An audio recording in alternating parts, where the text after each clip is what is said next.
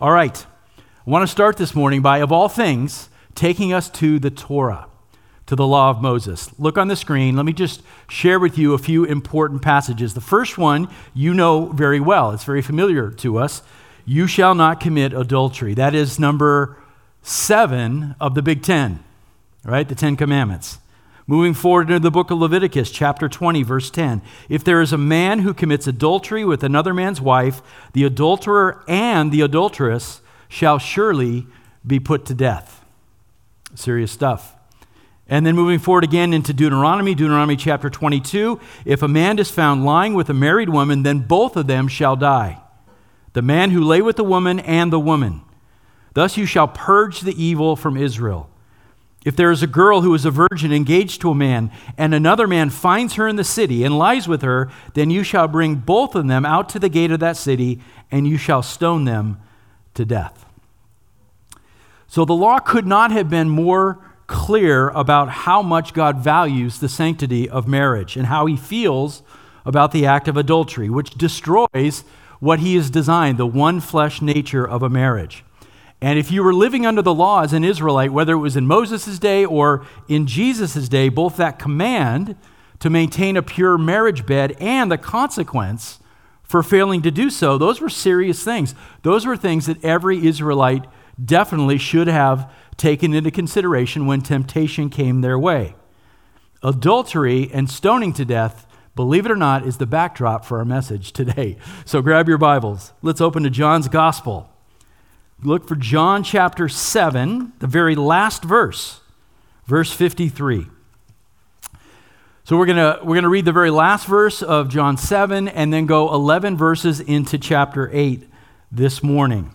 Now, the passage we're going to cover is one of the most recognizable stories in all of the Gospels.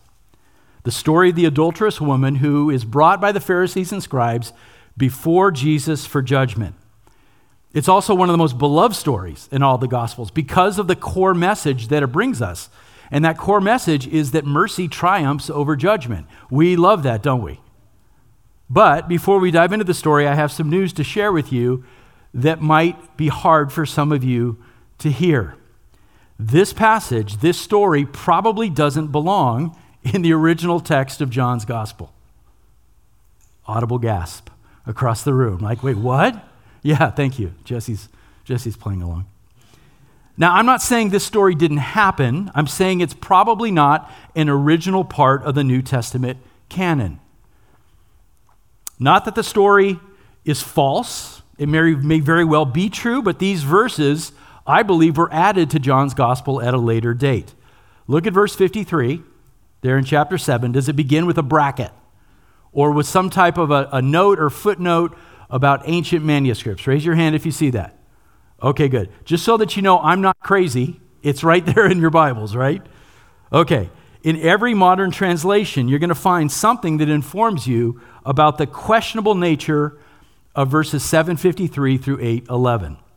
So this requires me, I'm obligated by some unknown tradition or some law, to take just a few minutes to explain this, to explain how this happens and how we determine what we should do with this passage. As most of you know, we don't have in our possession any of the original writings of the New Testament, what we call the autographs. They've all been lost to time and environment and war and all kinds of things. So the New Testament that you are holding in your hands or you have on your phone is based on a collection and transmission of tens of thousands of ancient manuscripts, very old manuscripts, some as early as the 2nd century, but the most important and key manuscripts from the early 4th and 5th centuries. In fact, I'm going to give you a picture of what some of these look like. This is called Codex Sinaiticus because it was found near the base of Mount Sinai in the Arabian Peninsula. And that's the type of thing that when we talk about ancient manuscripts, this is one of the oldest full New Testament manuscripts that we have. Dates to the early 4th century. Now, we have tens of thousands of ancient manuscripts dating again from the 2nd century up into the 15th century. Tens of thousands. And they are remarkably consistent and accurate in their readings. But as you can imagine, because we've all played the telephone game, when a set of documents is passed down and copied then copied again for thousands of years, inevitably there are going to be mistakes because humans are involved. Remember, the original authors were carried along by the Holy Spirit, 2 Peter chapter 1, right? But the copyists weren't necessarily, right? The scribes weren't carried along in that same way. So sometimes you're going to find that things get added or things get left out by a particular scribe or copyist, sometimes by accident, sometimes intentionally. And that is true even for a sacred set of documents like the New Testament, where we know that scribes and copyists went to great lengths to try to get it right. It's just going to happen. So as we collate this massive volume of manuscripts and we begin to compare them and hold them up to each other, century to century, region to region, Greek, Coptic, Syriac, all kinds of different languages, experts in the field of what we call textual criticism are able to go through those and locate errors and omissions. They call them variants. And then they make scholarly judgments on those variants, whether they belong or they don't belong. And the goal, of course, is to find the most ancient and the most accurate manuscripts. By ancient, I mean as close as possible to the actual biblical event. So ancient is better than recent. And they will look at external evidence. They'll ask questions like, in how many manuscripts does this variant occur? How early are those manuscripts? From what region do they come from? Or in other words, where were they found? And then they'll look internally, they'll study what a scribe might have done, try to pinpoint where in church history this particular variant got put into the texts.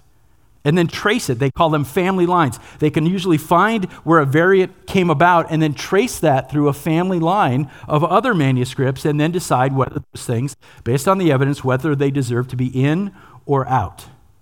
And so textual criticism is a hugely technical field of scholarship. It requires people not only to be able to read ancient languages, but to read very difficult ancient handwritten scripts. It's very difficult. And thankfully, we have men and women who have literally devoted their entire lives to trying to get the text correct. Now, here's the good news. 99% of the variants that they find are absolutely minor. They have minor significance. There are things like spelling mistakes. There are things like a word that is dropped or omitted here or there, or a line that is mixed up, one on top of another. So this is important for your peace of mind. There are no theological doctrines in jeopardy because of the variants that we find in the New Testament manuscripts. You're not going to be able to say, oh no, there's this massive mistake about the grace of God. That doesn't exist. These are small things. By the way, really quick commercial again for the Underground. This is what we're doing right now in our bibliology. We're talking about these things. And in 2 weeks, I'm literally going to talk about the transmission of these manuscripts into the New Testament canon. So tune in. Done with commercial. Okay, so with all that background in textual criticism, now let's come back to this passage in John 8 and let's ask some really important questions. First of all, why is this passage in dispute? And second, why hasn't the issue been settled? Why, if it doesn't belong, why hasn't it been taken out? Why is it just footnoted? These are important questions. Let me just say that there are really good people, scholars on both sides of the debate as to whether it belongs here, but I am personally convinced that it doesn't belong here. That's my personal conviction. Now, before you shoot off a strongly worded letter to me or send me a text or an email and say, don't you understand you're on the opposite side of Dr. MacArthur? And R.C. Sproul and A.W. Pink and others. I know I am. That's okay, right? Say it's okay. It's okay. That didn't seem real strong. Say, we're on the campus of Masters, right? That's okay though, right? Yeah, it's okay. Okay, good. Now, what's interesting is in the division of people who look at this differently, it's the great preachers of the church that tend to be on the side that it belongs. And I get that because every preacher loves to preach a passage like this. It is so gospel-oriented that we absolutely love it. But the really nerdy exegetes out there, they're almost unanimous that this doesn't belong. And I'm talking about guys like Bruce Metzger. You know some of these names. Bruce Metzger and Leon Morris and D.A. Carson and Merrill Tenney. The real nerdy guys believe that it doesn't belong here. And so I'm going to side with those guys on this one. So here are the facts. Here's why I think that this is true. This passage is not found in any of the earliest Greek, Syriac, or Coptic manuscripts that we have today. It's just not there. Among the Eastern, remember the church early on were broken up into the Eastern Greek speakers and the Western Latin speakers on the Roman side. In the Eastern Greek-speaking churches, this passage doesn't show up in any text until the 10th century. That's really late. And among the early church fathers who wrote commentaries on various parts of John, they don't talk about this passage. They seem to move directly from chapter 7, verse 52 into chapter 8, verse 12. They just seem to go right past it. In addition, most linguists agree that the style and the construction and the vocabulary of this section does not fit the writing style of John. There's a number of words used in this passage that John doesn't use anywhere else. And that's a major red flag when it comes to textual criticism. I'll give you an example. John uses the term scribes here in chapter 8. That's the only time in the entire gospel that word is used. But Matthew uses it 24 times, and Mark 23 times, and Luke 14 times. So it's not common to John, but it is to the others. In fact, that has led some scholars to suggest that based on the writing style, that this passage does belong in the New Testament, just not in John. That perhaps it belongs somewhere in Luke's gospel. It fits the style better. Now, are there arguments on the other side of the debate? Absolutely. Although this passage is unknown basically to the Greek-speaking side of the church, in the churches in the Latin West, on the Roman side, this passage is spoken of as if it belongs. So the best way to understand this is this story had a very ancient oral tradition attached to it. It's likely that the story had been circulating for centuries in the early church, and finally some scribes said, you know what?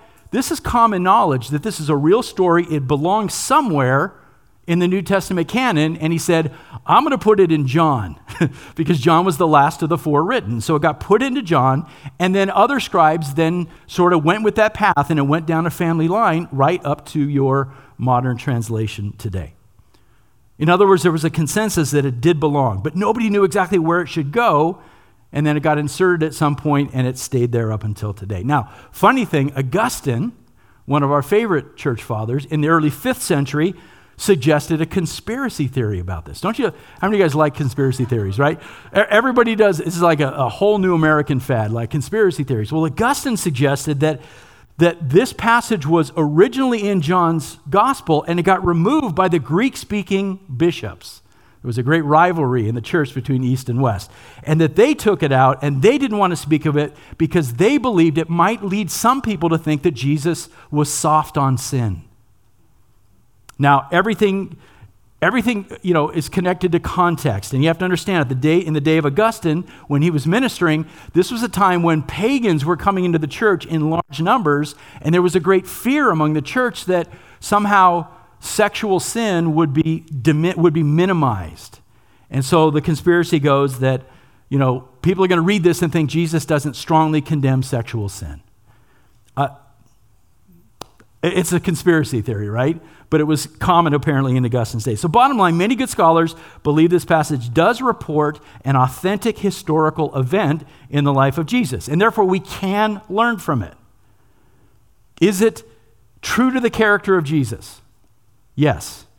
Does it accurately reflect what we know about the Pharisees and the scribes? Yes. Is the story plausible based on what we know about the historical and cultural context of the day? Yes. So, what to do with this passage? Should it be preached? There are guys that say, I won't preach this because I don't believe it's the inspired word of God. What do we do with it? Well, here's my position. Am I going to teach this as part of the historical flow of John's gospel? No, because I don't think it fits in the historical flow. But since it doesn't teach anything contradictory to Scripture, and it does teach principles that are theologically in line with other parts of the New Testament, I'm going to preach on it this morning. My plan is to just sort of go through the details of the story, and then we'll pull out some applications, some things that we can learn from it that is consistent with other parts of the New Testament canon. Amen?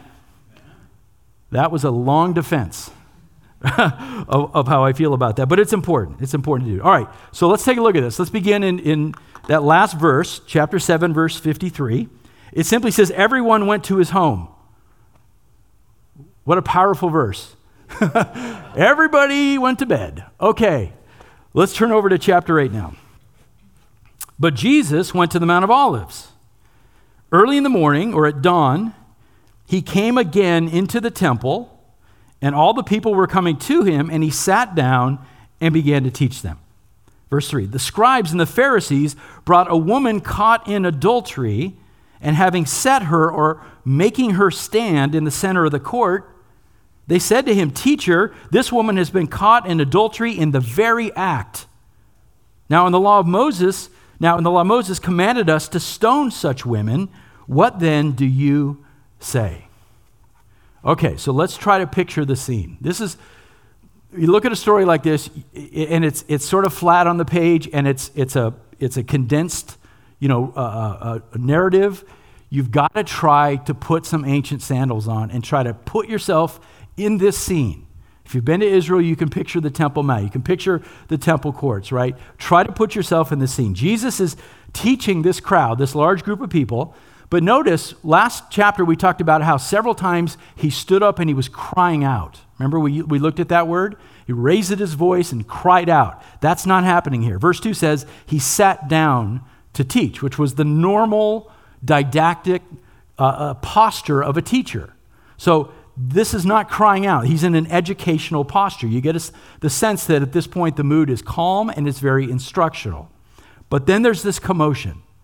And you can sort of picture this, right? This loud commotion behind the crowd. Everybody turns to see this very impressive group of men in all of their religious and academic garb flowing behind them, and they're making their way, pushing their way through the crowd. And they're not just Pharisees. Everybody knows who the Pharisees are, but they brought scribes with them. Now, the scribes were the experts in the law that day. They were the seminary professors of their day. They were the so-called interpreters and guardians of the law. And it appears these men are coming with great urgency. And I'm sure it was calm at one moment, but now the tension is rising. You get a sense that a confrontation is about to happen. And then you look again, and there's another figure with them, and it's a woman. And she's being dragged into the center of the court by these men. She's being made to stand there, to be gawked at, surrounded by this crowd of people. My guess is she is in a state of distress. No doubt she is sobbing, and it's possible that she's only partially clothed. This is a humiliating scene. Her guilt is being exposed right there before the religious leaders of Israel, and if you can imagine, right there in the center of the courts of God's house. I cannot imagine a more horrifying experience. And of course, that's the point, right? The Pharisees and scribes are out for blood. They want to make this trial as public as possible. Their plan is to not just embarrass this woman, but to use her to embarrass Jesus in front of the crowd.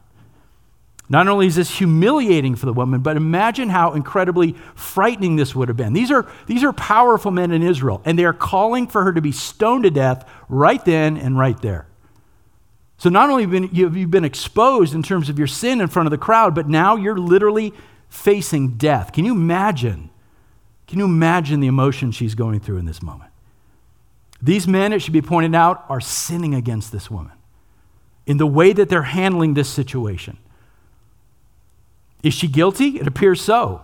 Does the law call for her death? Absolutely. But they're sinning in the way they're handling this situation. Clearly, they don't really care about her. If they cared about her, they would have held her in private custody until formal charges could be brought. But she is a pawn in their game. She's a weapon for them to use and then to discard in their desire to get at Jesus.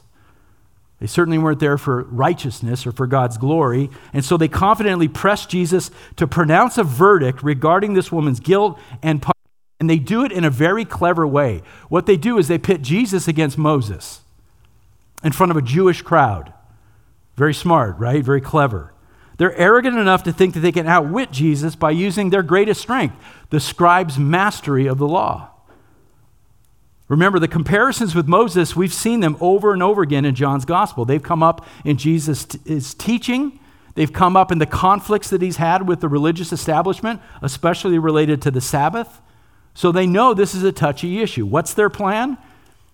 Well, I can speculate only. The text doesn't tell me, but I think their plan is they expect that Jesus is going to have mercy on this woman.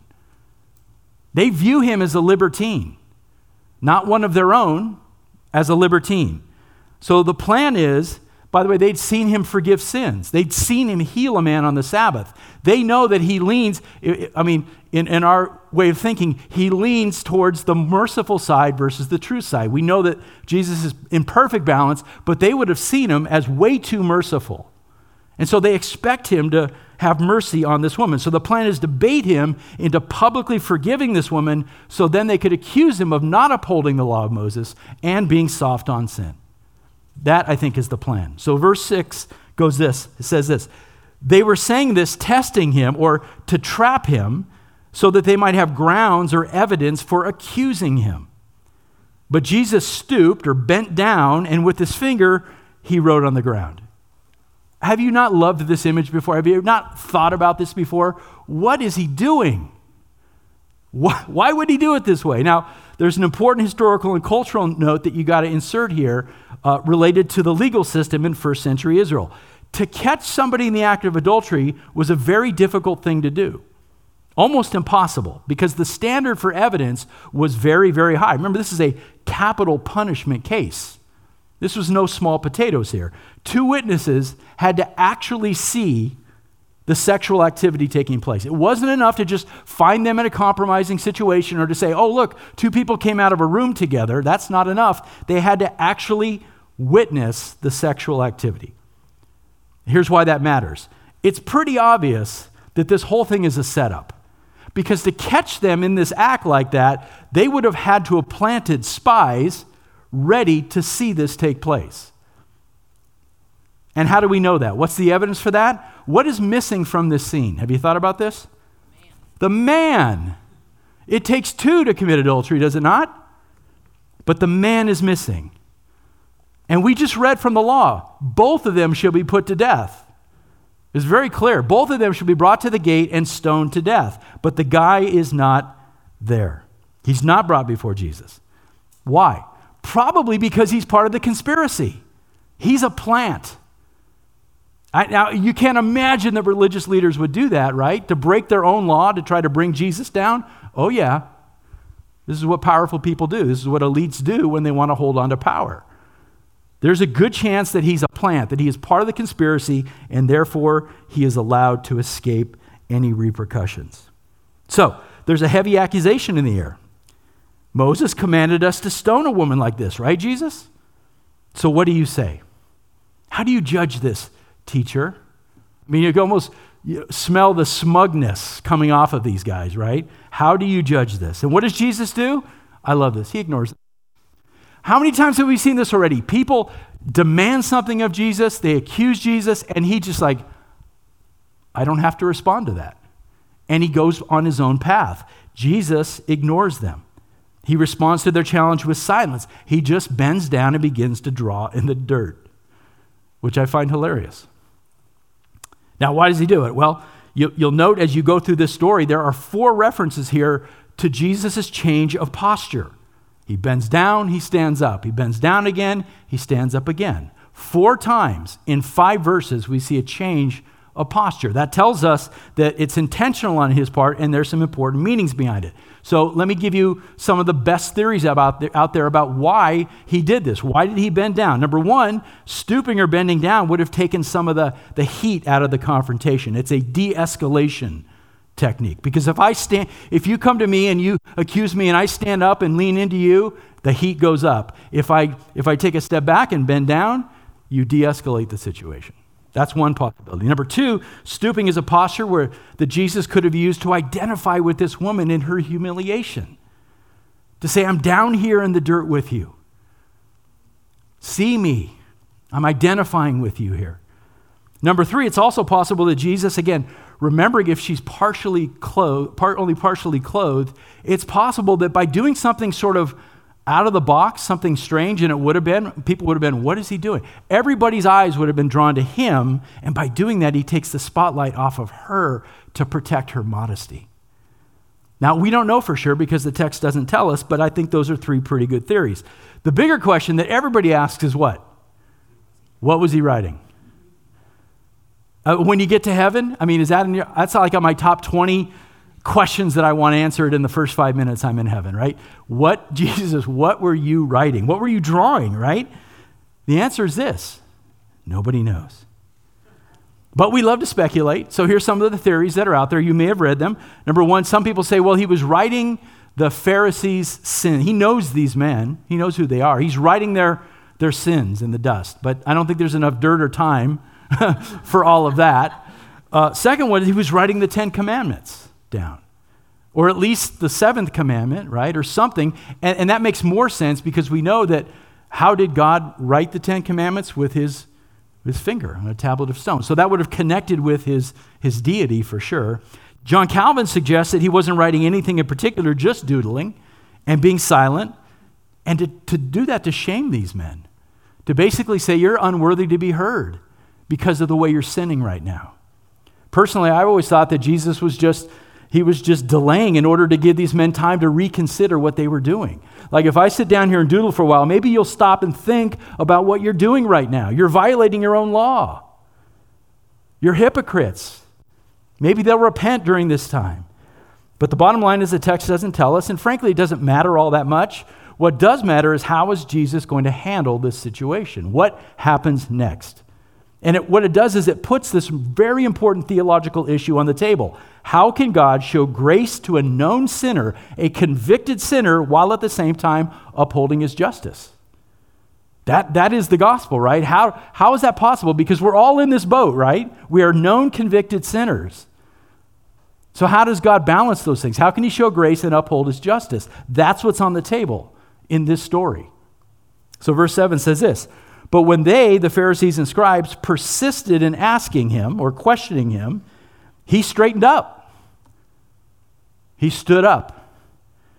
And he said to them, he who is without sin among you, let him be the first to throw a stone at her.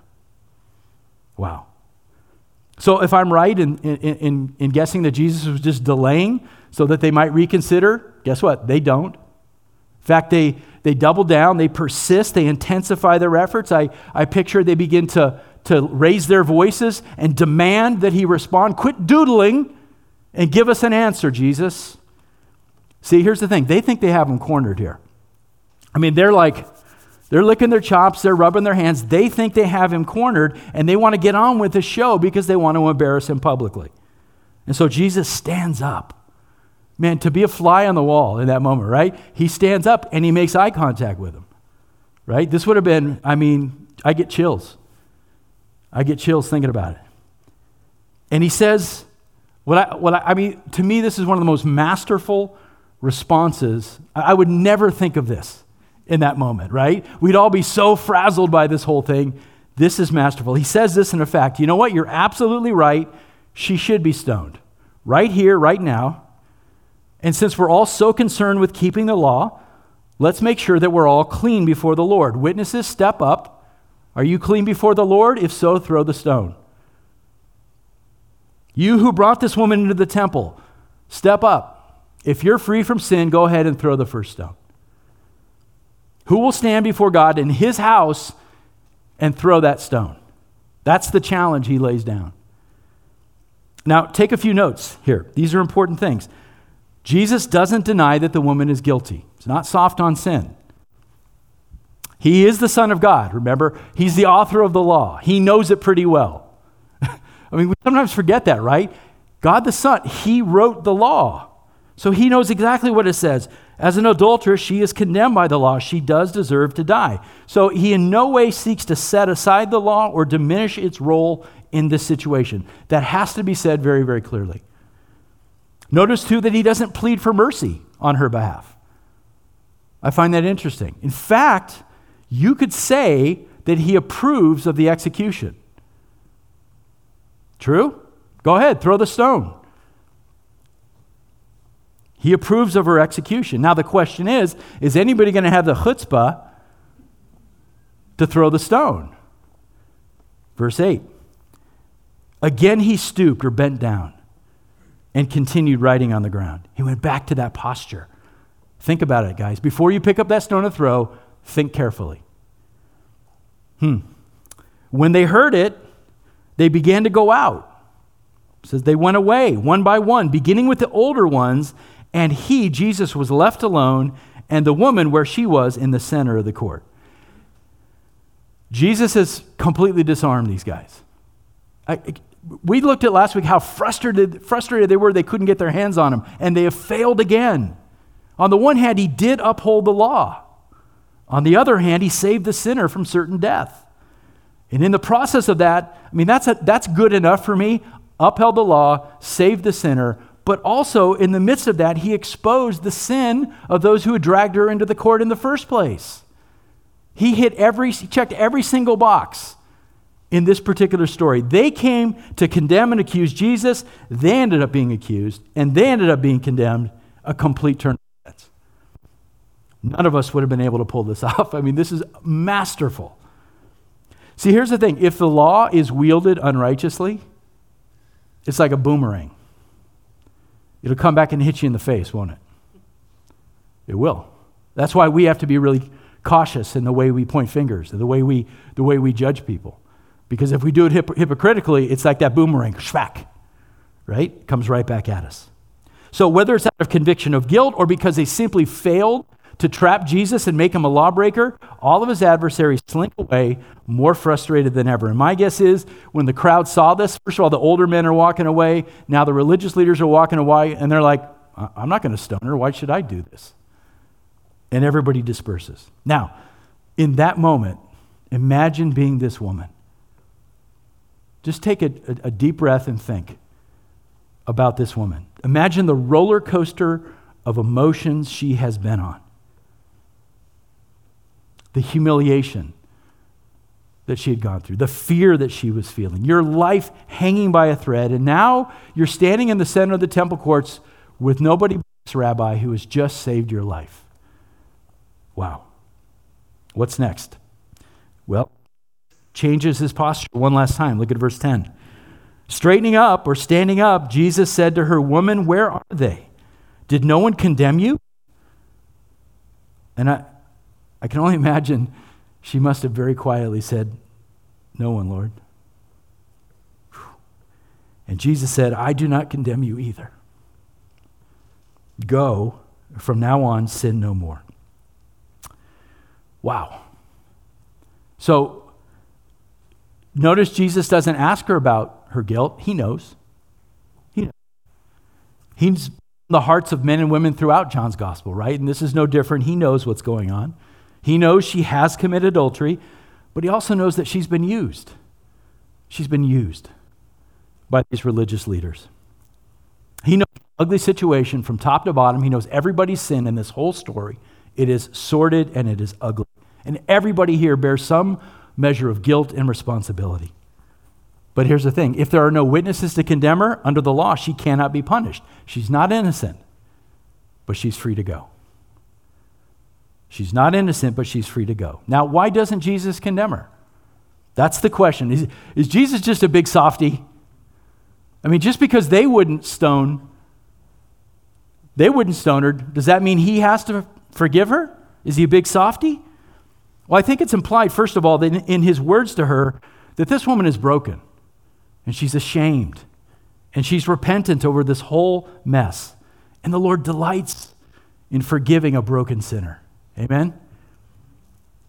And second, by virtue of the cross, God has the authority to forgive any sin he chooses to forgive. I will have mercy upon whom I have mercy, God says. And so Jesus says, go. But not without this sharp exhortation, sin no more. We forget that, don't we? We always look at the mercy and the forgiveness, and that's great, but look at the exhortation, sin no more. In other words, he said to her, you have been given a great gift today. Do not throw this away. Do not forget this. Don't return to sexual sin, not just because you fear being stoned to death, but because you have been rescued by the living God this day. Never forget. We need to hear that exhortation, don't we? We need to hear that as well. So let's summarize a few things. Look, this story is just so chock full of gospel principles. If I were to ask any of you, what's the application here? It's super obvious, isn't it? I hope so. But I think the best way for us to think about applying this in our lives is to ask and answer this simple question. In this story, who am I most like? In this story, who am I? Now, this is one of those things, don't give me that polished up external version. Look deep within your heart. Which of these characters do you fit the most? The Pharisees and the scribes, the people in the crowd, or the adulterous woman? Had you been a typical Israelite in that day and you were asked to rank those three categories of people in terms of godliness, Everybody would have agreed. The most godly in that group are the religious men.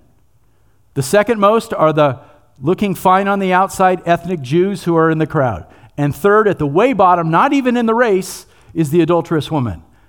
Guess what? According to gospel principles, the truth is the opposite. It's the opposite. Jesus turns everything upside down, doesn't he? So this morning, can you at least in part identify with that first group, with the Pharisees and the scribes? So this is just self-examination time. No, don't have to shout anything out, but just in your own heart. Are you eager to point an accusing finger at the sins of others? Is that something you're prone to do while not doing any self-reflection about your own life? Is that your inclination? Do you wield the Bible as a weapon against people, especially people you don't like so much? Do you nitpick all the small things in others while missing the big obvious issues in your own life?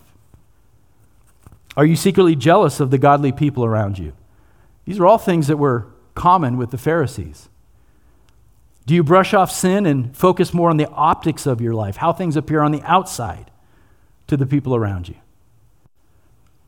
Remember this important statement: soul-destroying sin often comes with a well-polished religious veneer.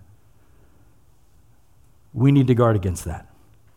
Secondly, can you at least in part identify with the folks in the crowd? When it comes to the issues of sin, maybe you just prefer to be a spectator, standing on the outside. It's your goal to just, hey, I just stay out of these things. I fly under the radar. But that's not an option we're given in Scripture. We can't ignore sin. We can't ignore it in our own lives, and we can't ignore it in the corporate life of the church. Complacency about sin is a serious thing. Complacency can be one of the most destructive things in the life of a church. It slowly chips away at unity and vitality in the body. We can't just stay on the sidelines. We've got to be concerned about holiness in our lives and holiness in the body of Christ. Don't be a spectator. And then finally, number 3, can you identify with the adulterous woman? Exposed in your sin and all too aware that you are guilty before the Lord. By the way, I'm not recommending that anybody go out and commit adultery to find out. That's not the point. It's this category of people that Jesus came to save. Not the spectators, not the complacent ones, not the Pharisees, the legalistic ones. This is the category of people that Jesus came to save. Those who have fallen short of God's standard and are broken over it. They know they're guilty before God. They know they deserve God's wrath. And so they cling to Him and Him alone for grace and forgiveness. He is the only way, truth, and life for a person like this, who is broken, who knows they can do nothing to earn their way to heaven. This is who Jesus came to save. It's true, guys. We have all experienced the humility of being caught doing something we know we shouldn't have done. Just like her. Maybe not as severe as adultery, but we've all been caught. Whether that was a kid, as a teenager, as an adult, we've all been caught. We've all been exposed in some way. The question is, how do we respond to that, right? How do we respond? Do we respond in pride and defensiveness, or with humility and repentance? We all suffer from it. How are we going to respond? Even if you've managed to keep your sin hidden from your fellow Christians or from the public's eye, you have to realize that every single sin that you've committed is open and laid bare before the Lord. We can only hide to a very small extent, impressing other people, but you cannot hide from God. He knows every sinful thought that you secretly entertain. He knows every swear word that you mutter under your breath. He knows all about that jealousy and that hatred in your heart that you have towards somebody else. He knows every deceptive word that you've used in order to cover your other lie. He knows the sins that we commit when we're alone, when nobody's watching. So what will it be? Point fingers at everybody else like the Pharisees? Brush it off and not deal with it like those in the crowd? Or as one who's been exposed, will you honestly allow Christ into the pain and the ugliness of your sin like this woman did, pursuing a consistent path of putting that sin to death, all the while trusting that it's by grace and grace alone that you're saved. Because those two things are not mutually exclusive. I'm putting to death my sin, and I'm trusting in God's grace. Both of those things have to happen. Both of them. I do not condemn you, Jesus said. I mean, could there be any sweeter words that any of us could ever hear? I do not condemn you. Remember, this woman has committed a heinous sin. It's one of the reasons what makes this story so powerful. This wasn't just, oh, I told a little lie last week. This is a heinous sin, and she's given a full pardon by the Lord. What grace. She deserves death, but she receives life. That's our story. It's our story. And I hope nobody's sitting here going, well, at least I haven't committed adultery. No. Do not minimize your sin. This is our story. You deserve death. You got life by grace and grace alone. Go and sin no more, Jesus said. For those of us who are found in Christ, that is now our mandate, isn't it? You've been forgiven much, but go and sin no more. This should be true of all of us, that we are growing. As we abide in Christ and mature in the faith, we are growing in holiness in our walk with Him. But here's the final question. Because it's one thing to talk about what you should do. The bigger question is, what motivates you to do that? So what's the motivation for denying temptation and growing in holiness? Well, question, what do you think motivated that woman, that adulterous woman, whose life had been saved by Jesus that day? As she went off that day, what do you think motivated her to avoid temptation? Do you think she took a casual view of her sin after this? Or do you think this moment stuck with her the rest of her life? I guarantee you it stuck with her. I guarantee she changed her view of sin because she had met with the Lord. She had seen her life hanging in the balance and she was saved. That's our story. That's your story. We just sometimes forget that, right? We just sometimes forget it because we think our sin's not that bad. We really don't understand it. Our lives are hanging by a thread. We've been saved by grace. My guess is that full pardon she received that day became the motivation for her to begin a life of holiness. Did she do it perfectly? Absolutely not. But that was the continued motivation of her life to please the one who had given her life. And it's the same for us. It's why we sing about the kindness of God all the time, right? The kindness of God in saving us, the full pardon we've been given, the grace that He's lavished upon us. This is what motivates us to put sin to death in our lives in ever-increasing measure. It's always going to be sort of an up and down, but over time it should be a trajectory as we're putting sin to death in our lives. We'll never do it perfectly. We always have to rely on His grace. But this is the picture that we should come back to over and over again. He loved me so much that He would die in my place and take my sin upon Himself. And since my debt cost Him so much, I can no longer be apathetic about my sin. This is the motivation, because it cost Him. It cost Him a lot. So I can't be apathetic. I can't allow myself to treat that grace as easy or cheap, because I forever want to please the one who met me in that public square. Put yourself in her position, exposed. And He met you in that public square when you were exposed, when you were deserving death. And He washed you clean and He set you free. What a wretched man I am. Who will save me from this body of death? Thanks be to God, through Jesus Christ our Lord, there is now no condemnation for those who are found in Him. Let's pray together. Lord, as we wrestle through whether this passage belongs in the canon, God, I am grateful for the story. I'm grateful for the truths that come through it. Lord, you know the truth about whether it belongs or not, but I know, God, you are working through this passage, that it connects so well with other teachings. And so thank you, Lord Jesus, for these gospel principles. Thank you for allowing us the privilege of identifying ourselves in this situation, to be this adulterous woman, the place that none of us ever wants to be.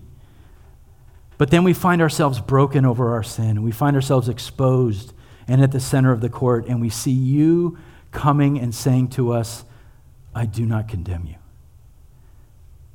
Lord, may that be the motivation that we have to continually grow in holiness. Continually be the motivation for our worship of you. For all that you have done for us, for all your kindness in our lives, we praise you this morning. Amen.